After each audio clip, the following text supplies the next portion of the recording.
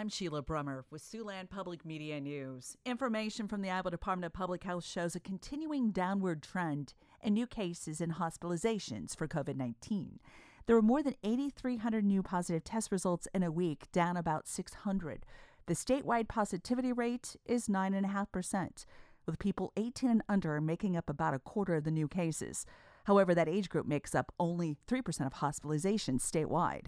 The positivity rate in Woodbury County is much higher, at 16%.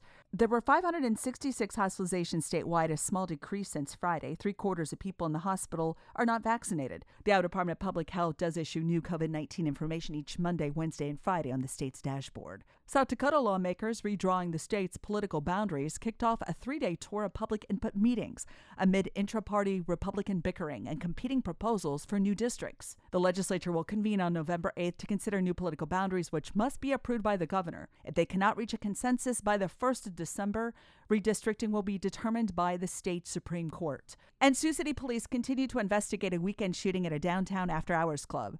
One victim remains in the hospital, 3 others treated and released. A department spokesperson says officers are still receiving limited cooperation from individuals involved. Investigators say the shooting happened after a dispute between 2 groups of people at the club located at 427 Pierce Street after 3 a.m. on Sunday. The situation resulted in an exchange of gunfire between the 2 groups. It is unclear if any of the victims are also responsible for some of the shooting. This is the second shooting in downtown Sioux City in just over 2 weeks. For Siouxland Public Media News, I'm Sheila Brummer.